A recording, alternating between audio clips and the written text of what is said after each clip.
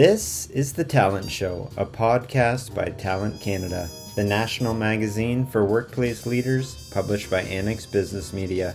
You've tuned in to hear conversations with Canadian experts on the latest in workplace leadership and human resource practices. Thank you for tuning in. Hello everyone, welcome to our latest episode of The Talent Show. I'm your host, Marcel Vanderweer. Today I'm joined by Jessica Thornton, a collaborator at the Brookfield Institute for Innovation and Entrepreneurship, housed at Ryerson University in Toronto. Thanks for coming on the show, Jessica. Thanks for having me. Today, Jessica and I will be looking into the proverbial crystal ball on the topic of the future of work here in Canada. This discussion stems from a recently published report by Brookfield entitled Yesterday's Gone, Exploring the Future of Canada's Labour Market in a Post-COVID World. The report is designed to push leaders from all sectors to consider new possibilities about the future of work. So Jessica, these are always very interesting discussions, and I'm looking forward to hearing from you. Can you tell us about Brookfield's latest report, how it came together, and some of the key findings? Absolutely. So a couple of years ago, the Brookfield Institute launched a 18-month initiative called Employment in 2030. And this was a project that was designed to explore what the future of skills might be. And so to kick that off, we did trends research exploring what were all the changes happening with the potential to impact the future of Canada's labor market. And then we used that to inform a set of expert workshops where experts, labor market experts, told us how they thought select occupations might change in the future. And then from that, we were able to use a machine learning algorithm that told us what the future might hold. And then COVID happened. And right around that time, we were in the throes of discussing how we might actually take the output of that forecast and turn it into a more actionable project, working with regional partners to identify what regional solutions might be to some of those gaps identified through that research. And as COVID happened and all the changes related to it, we realized that in order to really start that conversation with regional partners, we needed to revisit the trends that were impacting the future of work because the future all of a sudden looked very, very different. And so this report, Yesterday's Gone, is the summary of that. We used a strategic method called horizon scanning, which allowed us to look at a range of sources, both academic journal, we looked at patents, we looked at media sources, we looked at social media conversations. We looked at a really broad range of data sources, and then also brought in 50 labor market experts to tell us what they were paying attention to. And the output of that is the report that we released a couple of weeks back that summarizes 8 mega trends and 34 related trends that relate to those. Yeah, it seems like a sort of all-encompassing report. I know you've identified a variety of market trends from your research, as you mentioned. Which of them do you believe will most shape the Canadian labor landscape in the next decade? Our report really does cover a broad range of areas because there are just such a broad range of changes in motion. So, for instance, we look at how the shift to virtual work and virtual school and what that might impact could really have fundamental changes. We also look at how, developments in technology, the climate crisis, conversations around reconciliation and inclusion are also transforming not just the way we work, but the cultures around it as well. And so there really is such a broad range to be able to name one or two specifically. Fair enough. Jessica, you mentioned COVID-19 being a major factor in shaping the future of work. Obviously, just came up over the past year. What pandemic change has been most significant in your opinion in terms of shaping the workplace?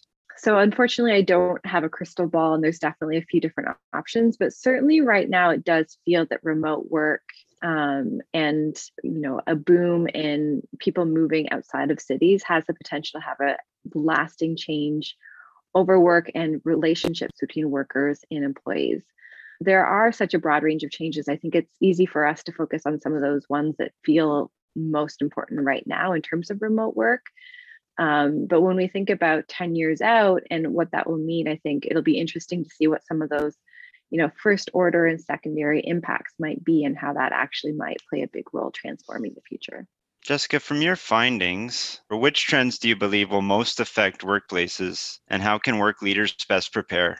One of the megatrends we look at is one called finding meaning in well-being, and that is really just looking at how, in response to the tremendous pressure on people's mental health associated with pandemic, and even before the pandemic happened, we did see, fairly concerning statistics around how stressed and anxious workers were becoming as a result to work. And so this trend is really looking at what that might mean in the future and whether or not it might actually push people to reconsider their relationship with their employers.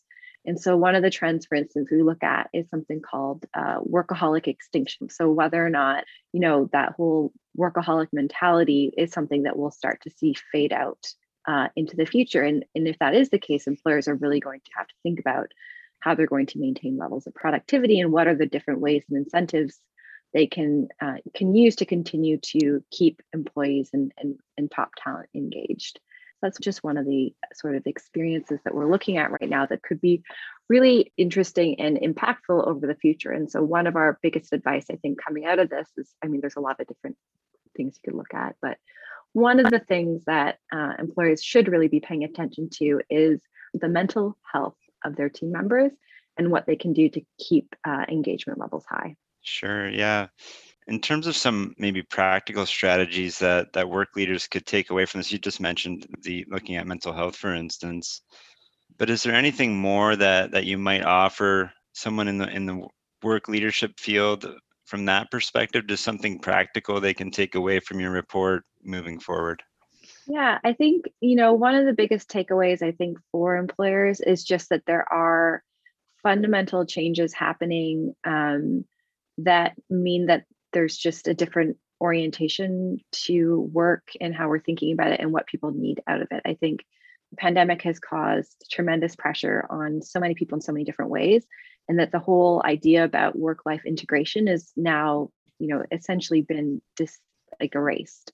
It is just we are all just trying to, do the best we can to get through with all the different changes and upheavals and the emotional toll of that. And so I think just being able to understand what that looks like and that it is a moment of reflecting on what needs to change. And so I think remote work is a great example where, yes, I think early on it was how can we do what we were doing before, but all at home and using virtual tools. Now the conversation shifting to how do we meaningfully leverage collaboration tools that mean that we can still create high employee engagement, we can still maintain high levels of productivity, but at home, and that the one-to-one, just trying to translate your sort of analog world into a digital world, as we know in many different cases, even before remote work, doesn't quite happen that way. And so I think employers who do really well to be able to maintain high productivity and engage staff will do so and win so by building a highly engaging culture of remote workers. And so there'll need to be new ways to think about what that means. And some of the old techniques just might not translate so easily into a digital form. Mm-hmm. I'm just wondering if there anything surprised you in terms of the results that you were able to gather here. Anything that really sticks out that you might not have been looking at prior to the research conducted? Yeah, definitely there's a few trends that were a bit surprising from what we originally looked at a couple of years ago. And so we like to think about it in terms of, the pandemic in many ways has accelerated existing trends. So trends we were already paying attention to have just been increased in terms of what they look like. And so thinking about automation and digitization, what we were seeing before has just sort of taken off and accelerated, as well as remote work is obviously something that's been here for a while. Conversely, the pandemic has taken other trends and disrupted their trajectory. So for instance, at our last report on how there was really great progress happening for women in the workplace, and that there had been a sort of a series of events that were starting to look like women might have a more promising future in the workforce. And the pandemic has very much disrupted the trajectory of that progress. As we now know, women have been disproportionately impacted by job losses, not to mention have had increased burden of needing to look after remote learning and whatnot. And so it's been quite a challenging time. That's something we anticipate will have lasting impact in one way or another. The pandemic has also had entirely new trends come to the surface, or things we never thought we had to think about are now quite key or could be.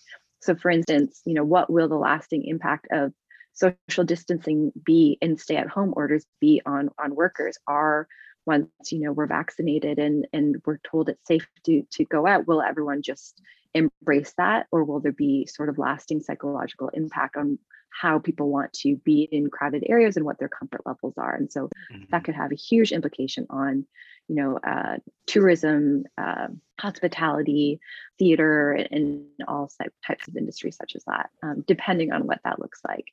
And then meanwhile, there's other trends that have just been ticking along that are less impacted by COVID, but still important to pay attention to. And I'm thinking about some of the climate change related trends where, we saw some huge impacts. If we think about just, less than or just over a year ago, the forest fires happening in Australia, what we saw in California this summer, there are these disruptive forces that happen and have an impact on our economy, and we can't lose sight of them. And conversely, we've seen tremendous boom in this, what we call the space economy in the last year, that I think is really promising and optimistic about what future opportunities might hold around the corner. To close the conversation, obviously our audience is senior leaders in workplaces across Canada. Is there a key message that you might want to leave with that group, something that they could take away from your report and move forward into the future? Good question. I think one of the mega trends we look at, as well as one we call shifting power, and just looking at how there are, globally different power shifts happening. I think, between, the US and China, that's been happening for a while. But there's also some generational power shifts happening as well that we need to pay attention to and what that looks like. And so I think, on top of all these other, key concerns we need to think about in terms of what are the emerging technologies, how are sort of social dynamics and values changing about work. We also need to think about what those underlying power structures and how they might be shifting in the coming years as we move forward. So I think that's just another megatrend I would draw some attention towards. Thanks, Jessica. Really appreciate you sharing your insights with us at Talent Canada. Thanks for having me on. Thank you for tuning in to The Talent Show, the podcast by Talent Canada. To hear more of our episodes or to find the latest workplace headlines from across the country, visit talentcanada.ca.